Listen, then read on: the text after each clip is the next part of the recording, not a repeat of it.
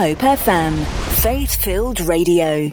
Hope FM, faith-filled radio. Our profile today, in terms of church, is St. Paul's Throop. Not a million miles, actually, from Yeoman's Way, where we are. Is it, Jim? No, it's just round the corner, in actual fact. I'm not sure if you've moved into our parish, but you're pretty close to it. They probably have, actually, and you'll have to be a regular visitor. Once we get the restrictions lifted, then we only moved into these new studios just at Christmas time. It has been a real blessing to us, because we've got lots of space. But sadly, of course, we're having to apply all the restrictions that everybody else is having to do. So give us a quick overview of, obviously St. Paul's is a Church of England church, yep, and so on, and you've got loads and loads of things going on normally. If we looked at the days before lockdown, what was the whole church activities looking like?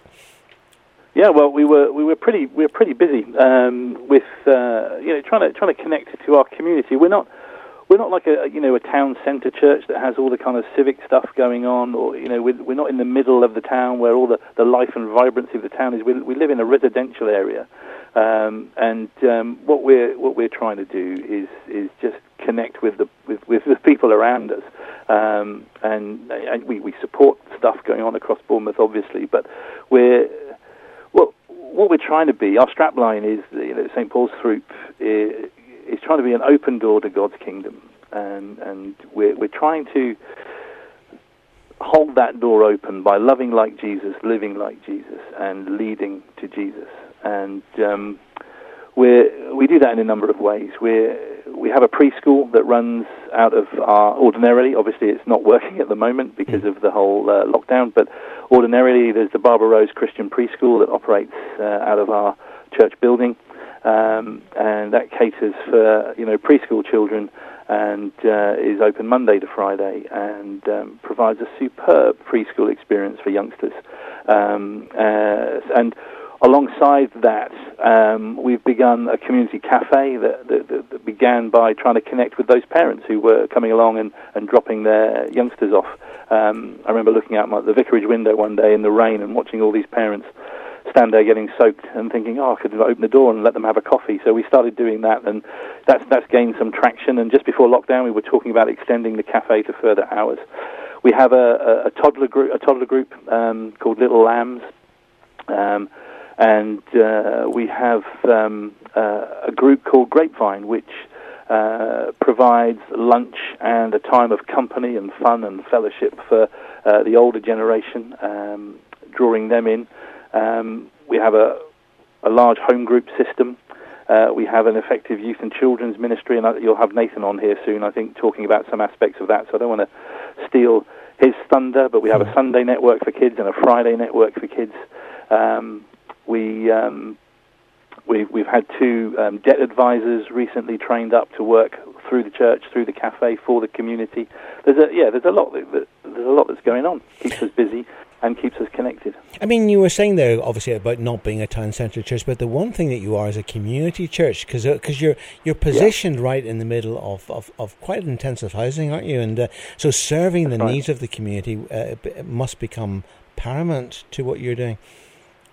That's right, and what we're trying to do is take advantage of the natural connections that are there. We don't want to be arrogant and assume that we know what the needs of the community are. So we have some very natural connections through those things that I've talked about, and so we keep conversations going with people through that, and people from those things are stepping into the courses that we offer, like Alpha, Christianity Explored.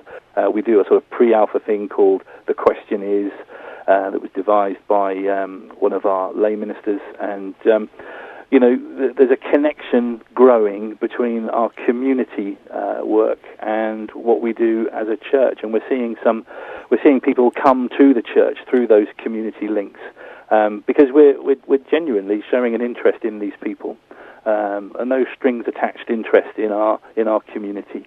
Just saying, we're here for you, we love you, we're serving you, and through that, as that provokes questions in them about why we do these things, we can gently answer in our own way, but also by inviting them along to these courses that provide further answers as to why we do these things. And that very gentle and respectful presenting of why we have the hope that we that we do have, the 1 Peter 3:15 evangelism line. We set apart Christ as Lord in our hearts and are always prepared to give the reason for the hope that we have, and doing it with gentleness and respect. That's the kind of approach that we're taking. But it comes about through connecting. If we don't connect with the people who are around us, we can't assume they want to hear what we've got to offer, and what we've got to offer is so amazing. It's the gospel of Jesus Christ. It's the life-transforming, community-transforming, world-transforming gospel of Jesus Christ. And we can't assume people want to hear that, but if we enter into relationship with them and they express an interest, we can lead them to that truth. Now, obviously, here we are, 9 weeks into lockdown, and future very uncertain. Apart from the fact we know we're going to be hitting a major recession, people losing their jobs, and this week, of course, there's a big emphasis on mental health, because it is Mental Health Week.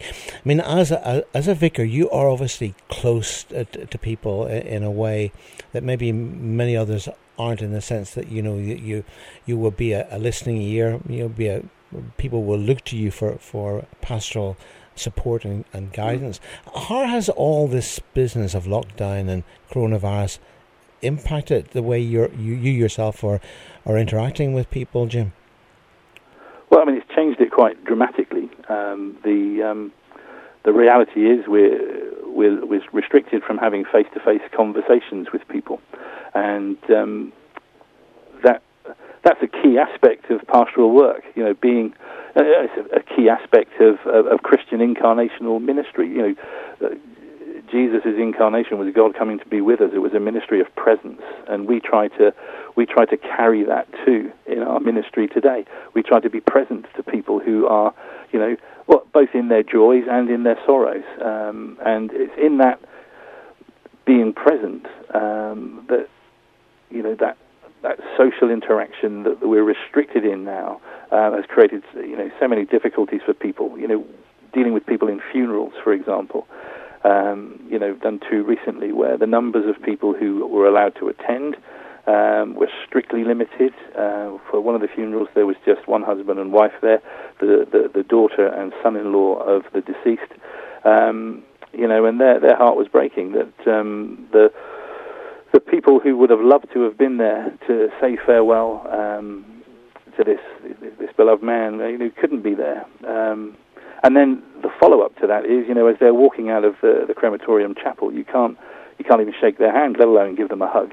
You have to maintain social distance, and all the natural things to do with pastoral care, which involve human contact, maybe even human touch, that bring comfort and encouragement, are absent from what we're doing.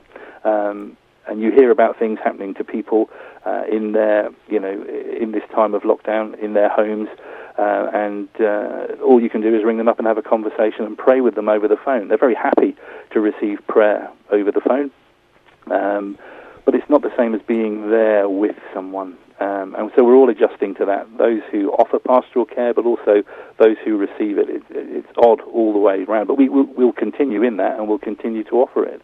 I would encourage people, if they need to be in touch, there's so many helplines available now. If they go to the St. Paul's website, they'll find our contact details. We're happy to be contacted and be in touch with people who might need some pastoral support in these days.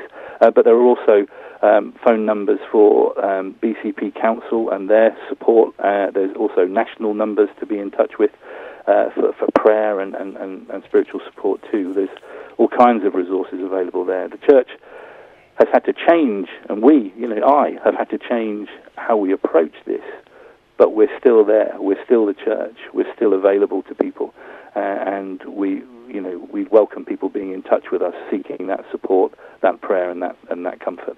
And also, I suppose we ought to mention the prayer line, which has just opened this week, that people can phone from 7 in the morning until 10 in the evening, and that number is 08081 963 686. If you phone that number, there'll be somebody on the end of it who will not give you advice. They'll just listen to you very carefully, and they'll pray with you, and they'll pray for whatever you request prayer for. And again, it's great to have that service, Jim, isn't it? And to know that the team who are doing the praying are coming from churches, right across the area, which is again thanks to those many volunteers. Jim, obviously faith, that we all have different faith journeys. How did it begin for you? How did you become a Christian yourself in the first place? Because I know you didn't come from a Christian background.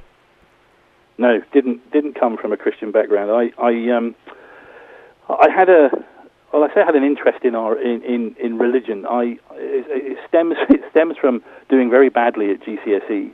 And then trying to take A-levels, and I eventually convinced the school to let me take A-levels, and they were only going to let me take 2. I argued to let me take 3. They said, please pick a third one then, eventually. And I picked religious studies on the basis that I had a bit of a crush on the RE teacher at the time. But little did I know where that would lead, because that led me through to doing a degree in religious studies. And then that led me to being a teacher of religious education in secondary schools. I spent 10 years doing that. And it was in the first school that I was teaching in where I was an atheist teacher of RE, which sounds like a strange thing, but I didn't have much time for Christianity at all. I kind of resented having to speak about Christianity at any point.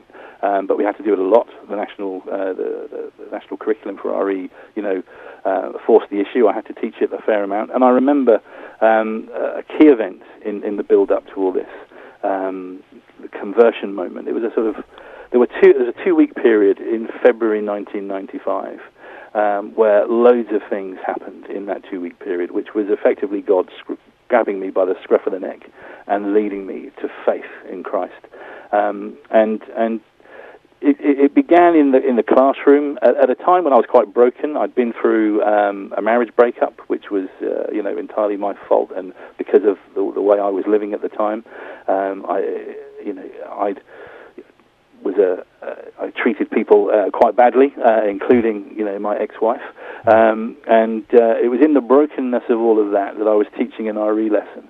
It was to a Year 8 class, and I was teaching the Sermon on the Mount. And I was teaching at the bit at the end of the Sermon on the Mount about the wise and foolish builders. And I did what I always did, which was to say to the class, yawn, this is Christianity, it's a load of rubbish, but can anybody tell me what's going on here? What's Jesus trying to get across here in this stupid little story? And there was a young lad at the back, so we're talking about a 12-year-old at the back of the class who had his hand up. He was a bit like Donkey on Shrek, where he's trying to get Shrek to pick him to go on his big adventure. He was almost bouncing. His arm was coming out of his socket. Pick me, pick me, pick me. And I didn't want to, because I knew this kid went to church, and I didn't want to ask him to answer the question, because I knew what would be coming. But eventually he was the only one with his hand up, so I said, okay, what's Jesus getting across here? And he said, well, Mr. Finley, what you need to get here is that what Jesus is saying is, if you build your life on him, when the storms of life hit and your life falls apart, you will still stand. If you don't build your life on him, everything's going to collapse around you. And it was like being punched in the stomach with the truth. Out of the mouths of babes. Yeah, I was literally winded, and I had to sit down, got the kids to colour something in while I gathered myself. I walked out of that classroom to go and teach my next lesson behind 2 kids, not from my class, from another class, who were singing The Wise Man Built His House Upon the Rock, that little Sunday school song about the wise and foolish builders. I thought, that was a bit weird. I came in the next day, and the head teacher of the school, a lovely Christian man, was taking the assembly, and he said, this morning my text is the wise and foolish builders in Matthew's Gospel. And he said almost exactly word for word what the child had said the day before, and it was just beginning to feel like a conspiracy that this stuff kept coming. And there was an exact same pattern of events in a Year 8 classroom, but this time with the story of Zacchaeus and a child at the back of the class, different child again, saying, well, Mr. Finley, what Jesus is getting across, or what we discover here in this Bible story, is that it doesn't matter who you are and what you've done, Jesus wants you to follow him. And again, winded, sitting down, recovering, walking down the corridor to another class behind two kids not in my class singing Zacchaeus was a very little man was he, coming into assembly the next day and the head teacher speaking again on a text about Zacchaeus and giving exactly the same message that child had given the day before. It was like I was being, bludgeoned round the head with the gospel in all these different ways. And I was beginning to think that this was all... maybe there was something in it. Maybe there was a God, and he was trying to get through. Then, in the same week, there was a colleague at the school that I was working at who'd known I'd been through a tough time and that there had been a marriage breakdown.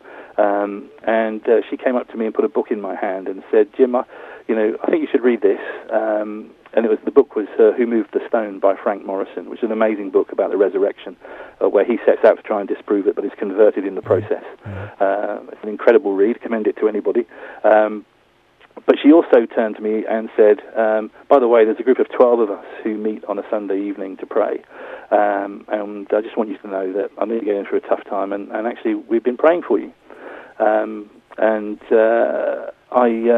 I, to her face, I said, "Oh, well, okay, that's interesting," and then turned around and walked away. But I walked away with tears in my eyes. I was just moved. I didn't want her to see I was moved because she was a Christian.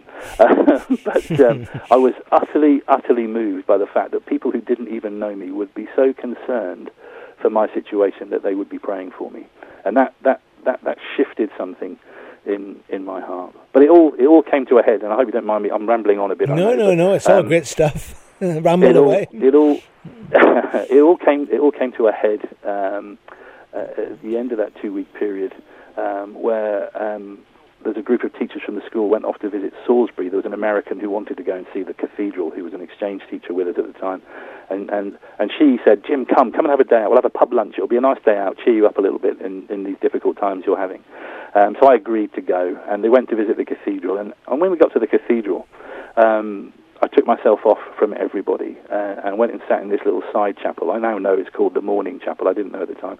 But there's a little stone seat in the Morning Chapel opposite a stained glass window of Jesus on the cross. And I just sat on that seat and I looked at Jesus on the cross in that window and I said, "Right, this is it, fella. If you're there and this is all this stuff that's going on, all these coincidences and all this stuff about people praying for me, if that's real and you're real, you've got to prove it to me now. And if you're real, I need to know how to talk to you, because if I can't talk to you, there's no point you being there." And at the moment, and I was shouting this in my head, I was in quite a distressed state. That group of people I'd gone with saw me in that little side chapel and walked away, because I had tears coming down my face and everything. And they thought I was best left alone. At the moment, I sort of shouted at that stained glass window in my head, "If you're there, I need to know you're there, and I need to know how to talk to you." The loudspeaker came on in Salisbury Cathedral, asking everybody to be quiet while we prayed the Lord's Prayer. And, I was an RE teacher. I knew that when the disciples said to Jesus, "Look, how do we talk to God? How do we pray?" He taught them the Lord's Prayer. And really, that was the moment where the Lord got me. I'd thrown the gauntlet down, and he'd picked it up and slapped me around the face with it and said, "Right, I've answered you. Are you coming with me or not?" And that was the big moment where my life changed forever. And my trajectory changed, my attitude to life changed, my attitude to people changed. The whole of me was changed in that moment. And eventually, I came out of the cathedral and bumped into these people, and I tried to explain to them what happened. And they said, "Well, what are you going to do now?" And I said, I don't know. And one of them said, "Well, you're an idiot. You're the RE teacher. You should know. You should be going to a church. Get yourself to a church." And so I did. So I went from there to I went to St. John's Boscombe back in 1995 when Godfrey Taylor was the vicar there.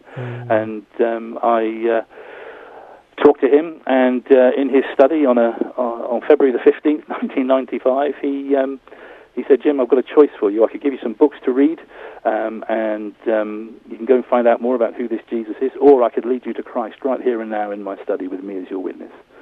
I said, let me give my life to Christ, please. And we did it there in Godfrey's study. And from there, it's been an incredible roller coaster ride of faith. Some amazing highs, some difficulties and lows, but it's been an amazing roller coaster ride and an amazing walk with the Lord since. Hope FM, Faith-filled radio. Yes, and my very special focus is on the work of St. Paul's Throop. And Nathan Bendel is the Youth and Children's Minister. Good morning to you, Nathan. Good morning.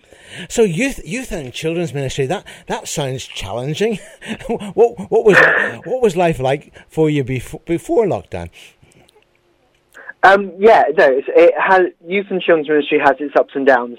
But I absolutely love it. It is it's just so exciting to be able to share the gospel with children and young people who hopefully will go off and be able to share the gospel further and to be able to deepen their faith. So before lockdown, we were doing a lot of different things. We had our Sunday morning, which was for our children, and we went through lots of different stories from the Bible, trying to show them how, like, God created the world. Of course, he sent Jesus and loves us all and died for us in that, and just building their faith in that. We also, of course, as Jim said earlier, we have a preschool there called Barbara Rose, and I was able to go in and do an assembly once a week, which was very exciting. I was able to do some of the different tricks that maybe older children would know what you're doing, but I was doing at one point water into wine and had a big cardboard cutout of a big vase and had some water hidden, some black currant hidden behind it, and pouring water in and then dipping the cup in and bringing it out, and they were just amazed by it. And it's so much fun doing that, and they get so excited whenever I go in. They're all around trying to tell you everything, and it's lovely. And we also, I used to go into Bishop of Winchester School with a few other youth workers from around the place, and do some outreach there, asking some big questions, which was set up by PACE, which was, very exciting. And right at the end, just before we went into lockdown, actually, we were able to give out some Bibles that we had found to some of the young people. So hopefully, during lockdown, they found some time to read them as well. And we also have Friday nights, which is a youth group, which a lot of the children from the community come to, where there's, of course, games, food. We have a talk as well, and just have a good time generally. And our other one is on a Sunday evening, which is for our older young people, where we try and really get more in-depth into Bible passages, looking at some of the themes that maybe are affecting them at the moment. And, just, again, getting to know them in a good relationship with them and building them up ready for university, really, because, of course, once they go out there, they then have to really decide if they have their own faith. And there are a lot of difficult questions that can come up. They now could be living on their own with people their age who have a lot of different opinions to them. And it's rooting them in the Bible, in God's Word, so that when those times come, they're ready to answer those tough questions and be strong in their own faith. Well, of course, here we are with lockdown. Now, one thing, of course, that when children and young people have a head start, and all of us, because when it comes to technology, I mean, they can ring round some of us adults, can't they? Yes, they can, yeah, definitely. So are they now your primary assistants in communicating by Zoom and the million and one other platforms that of course, children and young people use very, very naturally these days? Yes, So it has been quite a steep learning curve that we've had to get through too quickly. But I think it's one of those things where I'm so thankful that actually lockdown happened at this time, where we do have the technology to be able to still communicate with people, and actually we can still see them over camera and things. And so we've been running some of our groups over Zoom.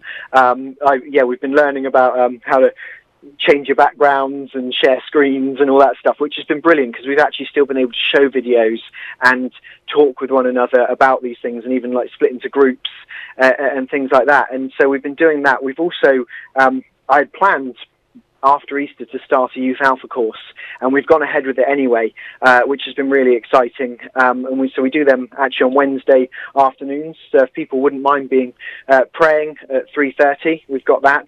And again, we're able to share the videos over Zoom. We're able to discuss, and some of the questions that we get. I'm really glad I have two Moreland students with me who are able to answer some of those really difficult questions.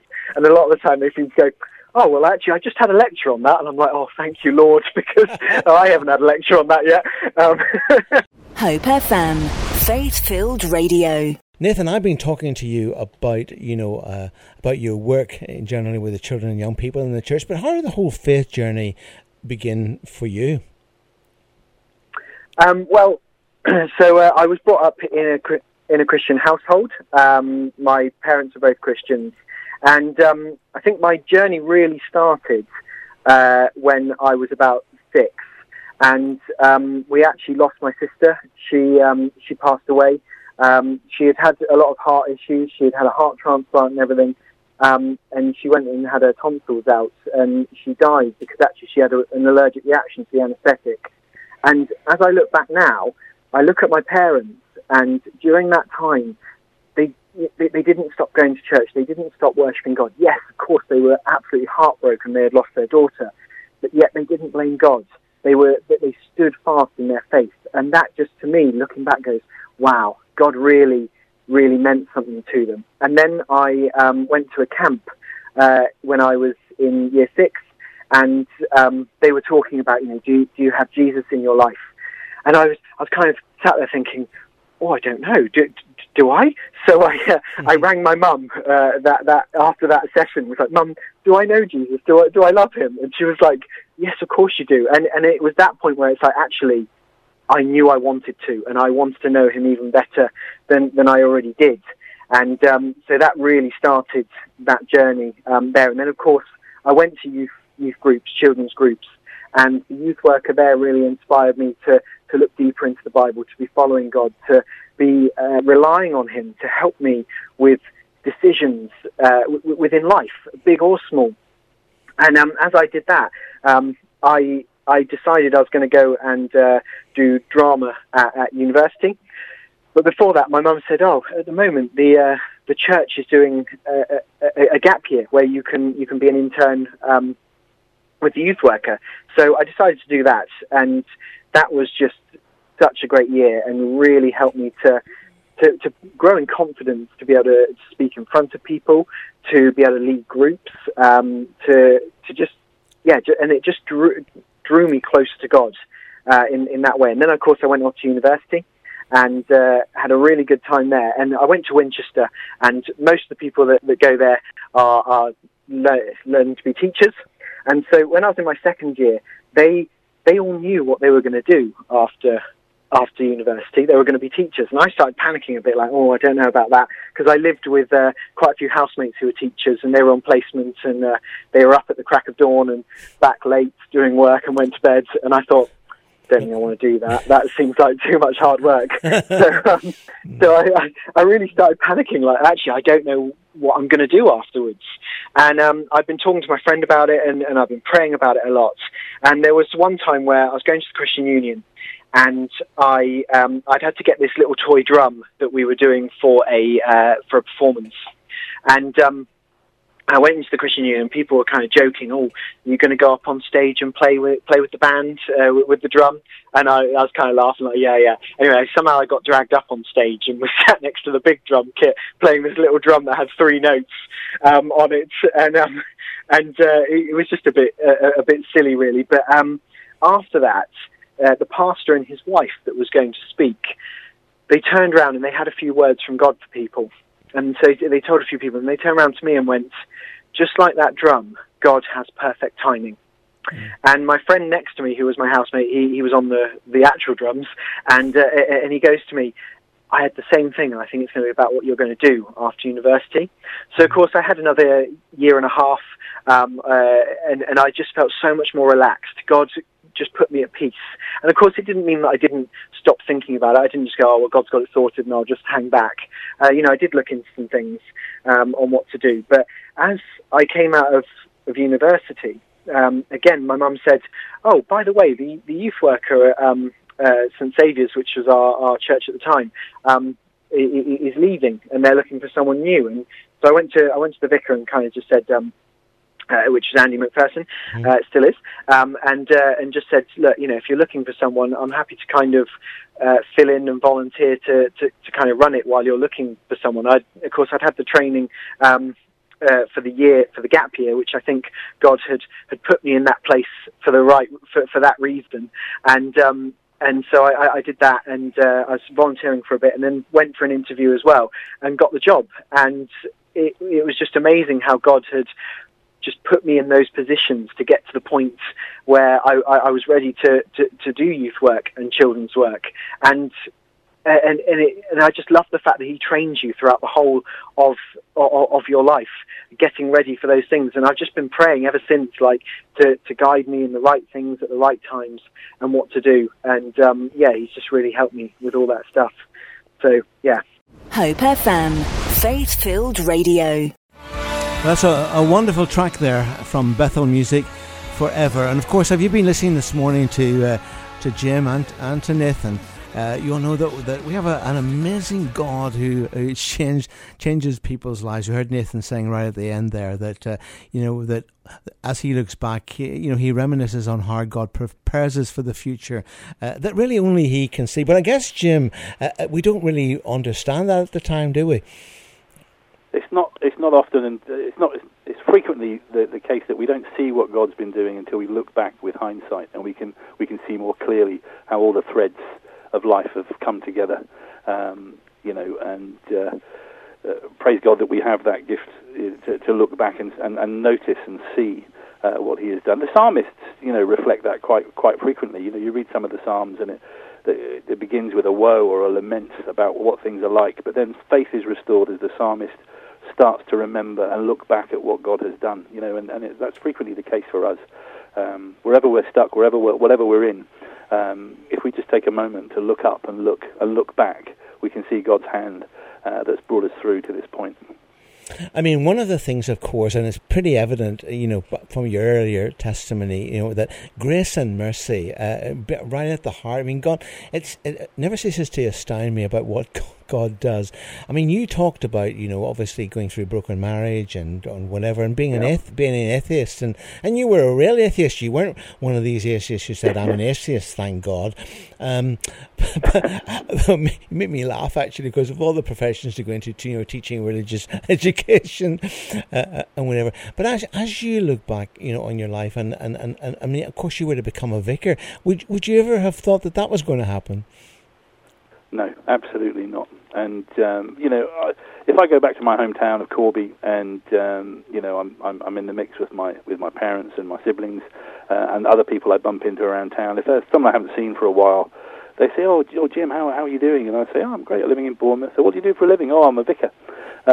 You can literally see their chins drop, because the person they knew isn't someone they'd equate with the Lord's work, isn't someone they'd equate with the Christian faith, because I was so far away from that. But God's grace just drew me in and brought me close and changed me. And it's an astonishing thing. I still get quite emotional when I think about that transformation and where he lifted me up from and where He's led me to. It's an incredible story of grace, and it always astounds me too when I encounter people who will say in conversation with me, "I'm not good enough for God. I'm not good enough to come to church. I'm not good enough to be in that place where I can worship God." And my answer to them is, do you know what? Not one of us is good enough to be in that place. Not one of us.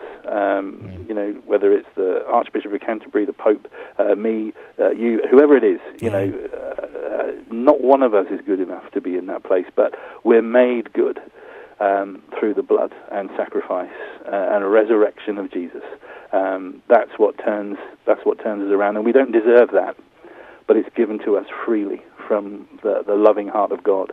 That's what changes us and allows us to stand in that place, clothed in Christ, to worship the one who made us and the one who calls us into relationship with Him. For more inspirational interviews, podcasts and Hope FM best bits, visit hopefm.com/listen again.